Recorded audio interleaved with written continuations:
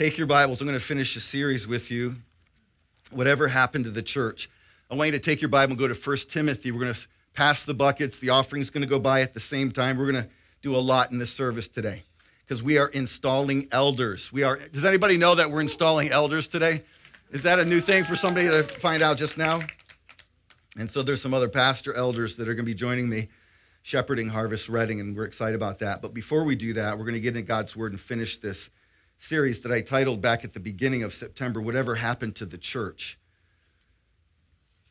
Matthew chapter 16 and verse 18, Jesus says that he would build the church and the gates of what? Wouldn't prevail against it. The gates of hell itself. It's a very important text of Scripture. We have to understand that Jesus is building his church. Of course, what he's talking about there is the spiritual church. Historically, when somebody accepts Jesus Christ as their Savior, they become part of the universal church. The universal church is the church down through history. All those who submit their life to Jesus Christ as Savior and Lord, they become part of the church, the ecclesia, the called out ones, called out from darkness into his marvelous light, into the kingdom of his dear Son. And so that's the church. The church is around the world and throughout history. And so that's what Jesus is talking about in Matthew chapter 16 and verse 18. However, when it comes to the local church, and this is where our focus has been for 5 weeks now, the local church, the local expression of the church, 3,500 churches will close their doors. There are churches that are dying. There'll be about 11 or 12 today that'll close their doors in this country, and then there'll be 11 or 12 tomorrow they're going to close their doors. And whatever happened to the church? Whatever happened to the manifest presence of the Lord? Whatever happened to the Christian who is sold out and they are willing to do whatever it takes to follow Jesus Christ? Whatever happened to the church? That's the name of our series. Now let me do a quick review for those who might not have been here or maybe missed some of the Sundays. The first Sunday, we looked at the corporate invasion of the church. You'll see these on the screen. I just want you to see them with your eyes again. We need review. Corporate invasion of the church. We have lost the organic simplicity of the church. We've lost the emphasis on disciple making, on really getting up and close to people and helping them to walk with Jesus. And we become like a big business. That's the corporate invasion of the church. Number 2, the second message was the critics' infection on the church. Listen, 1,500 churches, 1,500 pastors every year will leave ministry. 3,500 churches close their doors. 1,500 pastors leave. Do you know why they leave the ministry? Criticism. There's a critic everywhere. You ever had a critic that was after you? Unjust criticism. Pastors are leaving ministry by the droves, and studies show that it's because of a critical spirit that enters into the church. It's like an infection on the body of Christ. I think it was Ben or Don that handled that. Where's Don? Did he make it back yet? There he is. He had to take off. So he handled the critics' infection on the church, and then Ben handled the Word of God when I was not here, and we titled that message, The Compromise Infiltrating the Church. And that is when we grieve the Spirit of the Lord. It's like I do something I shouldn't do, and the Spirit saying, don't do that, and I still do it. That's grieving the Spirit of God, and compromise comes into my life, and it comes into the church. It infiltrates the church, and it's happening all across evangelical Christianity. Then I handled last Lord's Day the consumer impact against the church. This is where people are more watchers than workers. This is where people are just kind of sitting back and watching everything happen, but they don't want to plug in. They don't want to be contributors. They want to be a consumer. That's the consumer impact against the church. Now, here's the final message, and I'm going to do this rather rapidly. It's going to be a short message, and if I get past 15 minutes, I want you guys to just stand up and leave. That'll be my signal that I've had people do that before in history of church preaching. I guess 2 hours and 15 minutes is too long for a message, right? So let's talk about the collapse inside the church, the collapse. There's an implosion happening. You'll see on the screen behind me, here's a quote by John Maxwell, who's a pastor for many years, leadership expert. He said, everything rises or falls on leadership. Everything. You want to know why Chick-fil-A is doing so well? Leadership. It's not the chicken, although that's very good. And it's not the waffle fries, although those are very good. Like manna from heaven, right?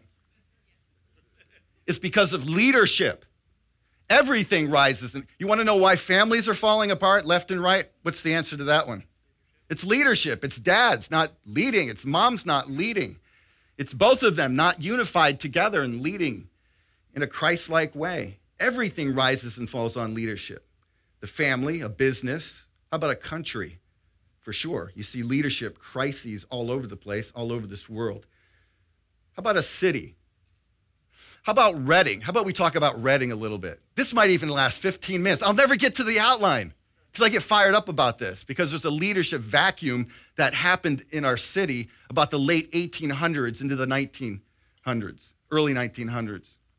Socialism became really important. That's not good. And so what happened was that there was corruption in the church, and the church lost its witness.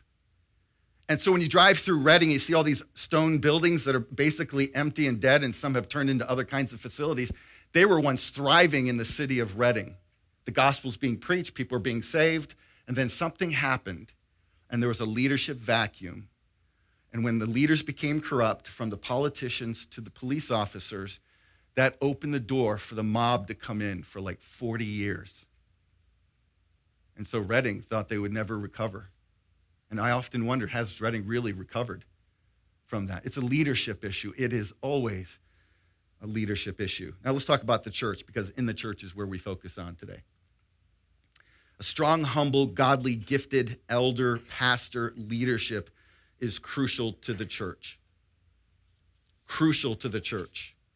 You see this in ministries. How many people are familiar with the PTL? Remember the PTL Praise the Lord Network? Anybody familiar with that? Nobody watched Jim Bakker and Tammy Bakker? Can we show a picture of this? This is a very sad, this is Heritage USA. You'll see that's the entrance to their theme park. This is a multi-million-dollar ministry. Now, when Heritage and PTL was at its peak, I was at Liberty University. I was a freshman. Of course, if you go to the next picture, Jim and Tammy Bakker, he fell so bad. And that's just one of the buildings. It's overgrown, and it's not what it once was. And when I was down at Liberty, Jerry Falwell tried to get involved in all of that to try to bring some righteousness to it and some correction. And Jim Bakker just pushed against Jerry, and Jerry pulled right out of that. And that was going on in chapel services. I was getting the up-to-date on the PTL. It was a scandal of massive proportions. What was the massive proportion? What was the scandal? It was Jim Bakker and his team that went sideways spiritually. It's always a leadership. PTL would still be here if there wasn't a leadership crisis. It collapsed. There was a collapse. 1 Timothy chapter 4 and verse 16, if you take your eyes there, just one verse today. I want to read this out loud.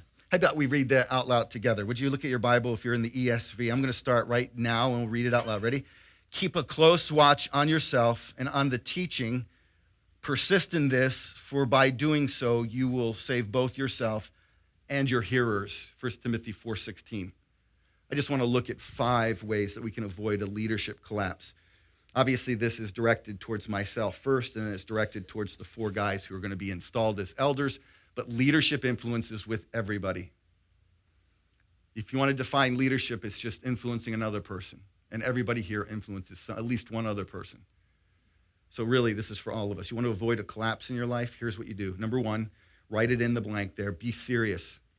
You'll notice that Paul gives us this word keep or guard. He's really talking about preserving. You got to preserve something. It's a very emphatic word. It's really a word to describe that Timothy, the young protege of the Apostle Paul, who might have been in his mid-30s, very young, trying to do something very incredible in the city of Ephesus. That was a city that was given over to idols. And so he wants Timothy to be serious. What's he want him to be serious about? We're going to look at that. But here's number 1. Be serious. Are you a serious person? I think we all need to be serious about some things. How about a sense of humor? Does anybody think it's okay to laugh in church, right? Does anybody think they have a sense of humor, right? Do you have a sense of humor? Are you funny? You know, there's nothing wrong with laughing and having the joy of the Lord. That's important, but there are some things that you need to be really serious. So some people think that I'm just a clown, and all of that, and I'm too casual. And, there's another side of me that you got to know, that I'm super serious about the gospel. I'm super serious about the church being what it should be, because Jesus is coming back for his church. So I take these things as a leader very serious. Paul says you got to keep. Listen, you do that with your kiddos, right? You want to make sure that you're seriously taking care of your kids. I don't know of any mother personally, when you get into the car to go to the grocery store or to the mall, that your 3-year-old is in the back seat, not in a car seat, not in a seatbelt. You're just like, hey, can you just hang out back there? We're going to be at the mall soon. I don't know of any mother that wouldn't say, you know what? I need to put them in a car seat. I need to make sure that they are kept, that they're kept. Here's the emphasis here. That Paul's going to lay out some things for leaders and for all of us as Christians that you really need to look at so that your life will be preserved. You would want your child to be preserved safe till you got to the mall or to the grocery store, right? I never get it when you hear a story and the kid was left on the roof. You ever heard stories like that, like in a car seat? I'm thinking to myself, how can that happen? We need to keep. We need to take serious. I promise you that if my wife and I were to babysit your kids, you would want us to take care of them, right? Would you want us to, hey, pull up to Boscov's? Hey, can you go in there and get me something? Let your kid wander around, pick me something up at Boscov's or anything? No. That wouldn't be seriously taken care of. Well, what's Paul trying to say here? Listen, you got to take very seriously these things. Number 2, be self-aware. What's he say there? Keep a close watch. Notice it with your own eyes, please. Just don't listen. If you have your Bible, look at it. It's very important you see it in the text. All right, we're going to take serious, but you need to be self-aware. You need to keep a close watch. Pastors and elders, or any leader for that matter, needs to know themselves well. They need to be self-aware. They need to know their insecurities. They need to know their blind spots. They need to know the patterns that the enemy attacks them. You need to know how habitual sin is getting into your life. You need to know how the enemy comes in and he tries to trip you up with a stronghold. You need to be self-aware. You need to be serious about your Christian life, and then you need to be self-aware. You know how many people are not self-aware? There's blind spots, there's insecurities. You approach them to give them some counsel, and they're just not seeing themselves. A leader needs to see themselves, needs to know how the enemy attacks, what the enemy's up to in our life. Keep a close watch. Notice it. Keep a close watch. Let me show you a picture here. I want you to find a wolf. There's a wolf in this picture. Bring that up. Do you see him? Take a look. A close watch. Anybody see him? How many see him? Raise your hand. People are like, I don't see what you're talking about. There is a wolf in that picture. He's hiding behind a tree. You can see his face. Is anybody else seeing him now? Are you closely watching? It helps if you open your eyes. Don't take a nap now. It's not the time not to take a nap. Open your eyes. Take a look at the picture. Some people are dozing off. You'll see a wolf there. Keep a close watch. Keep a close watch. All right. How many fingers on my left hand? How many? No, actually, this is my right hand. Here's 2.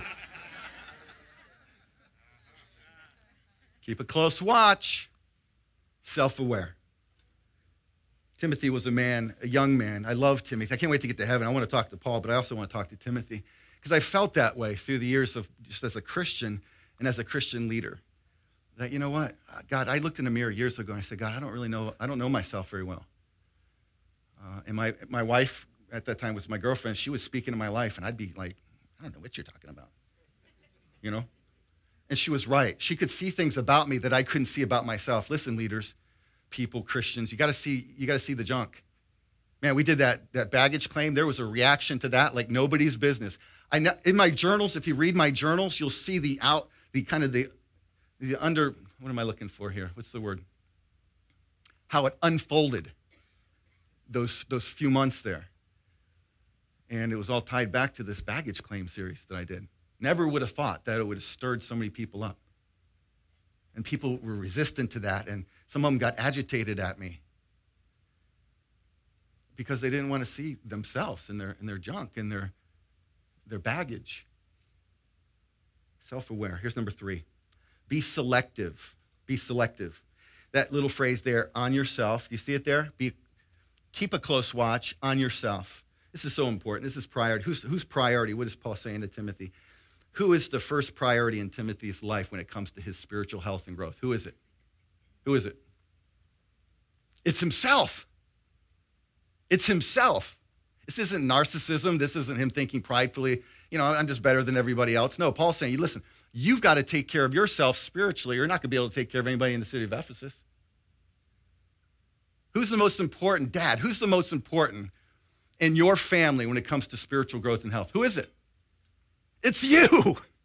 It's you. It's not your wife. It's you. It's not your son. It's you.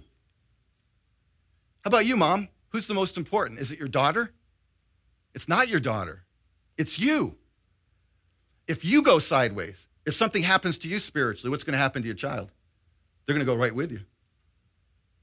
That's what's going to happen. It's so tragic. I've seen that so many times through the years. So tragic. Let me show you a picture here. This happens when you go on an airplane. The flight attendant, is that what you call them? Yeah. Flight attendant. I got to be politically correct, right? I'm trying.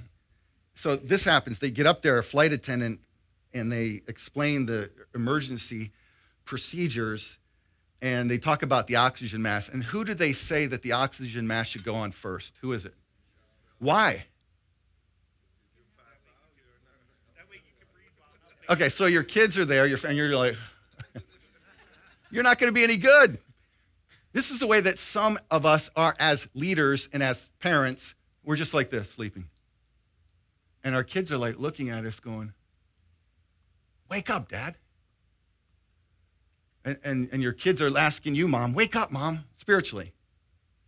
Because you didn't take the oxygen mask and put it over your mouth first and breathe in the wonderful things that God has for you. Be selective.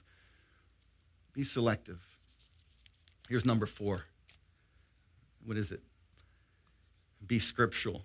Paul mentions this on the teaching. He says you got to keep a close watch on yourself and on the teaching. We got to be about the Bible. Isn't it important that a pastor is all about the Bible? You're saying, why do you say that? Well, because pastors aren't about the Bible as much as they used to be. And they'll do these little talks, and they'll be about psychology, and it'll be about the news and all the current events and things like that. Here at Harvest, that's why I say to you, look at the text, look into the Word of God. We got to see what the Scripture has to say. It is all about the Bible. It is on the teaching. We believe the Bible. In fact, every Christian owns like 3.6, if you look it up, 3.6 Bibles. I don't know what that 6 means, but at least 3 Bibles in your house. How often are Christians reading them? Not often. Not often.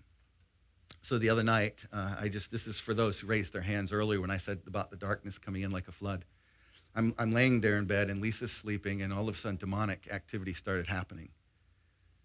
And I started taking the Word of God, and I was just declaring it. I was just like, I'm declaring the Word of God, scripture verses and promises. And all of a sudden the enemy left. Got to be about this book. We got to be scriptural. I'm so thankful that the 4 elders that are being installed today are all about the Bible. Here's number 5, and finally, be stubborn. You're saying, I am naturally a stubborn person. This is going to be rather easy for me. Notice the word persist right there, persist in the text. This means to continue long in. It means to remain. Paul's saying, listen, be stubborn in the sense of you're not going to move, man. You are not going to move from your walk with Christ. You're going to persist in all of the things that are going to come against you. You're going to persist through the dark night of the soul, the deep waters, the valley of the shadow of death, all of that. You're going to keep persevering. You're going to keep on keeping on. That's where he's going with that. Be stubborn. Now, be stubborn is not an ugly thing. I'm not talking about that kind of stubbornness. Because the Bible does say stubbornness. Does it say something about stubbornness in the Old Testament? Or is that rebellion? Rebellion is the sin the sin of witchcraft. Well, stubbornness could fall into that category as well. Here's the end of the verse, and then we'll conclude. Paul says that if you do this, by so doing, look at it, you will save both yourself and your hearers. In other words, if you're taking care of yourself, if you're going down through this list and you're making sure that you're doing well spiritually, you're going to save yourself. In other words, deliverance comes to you, Timothy. Whatever you're going to face in life, if you're doing these things, it's going to come to you. There's going to be deliverance, and there's also going to be deliverance, and there's going to be salvation in the people that you influence or you lead. But if you don't do these things, there'll be a collapse.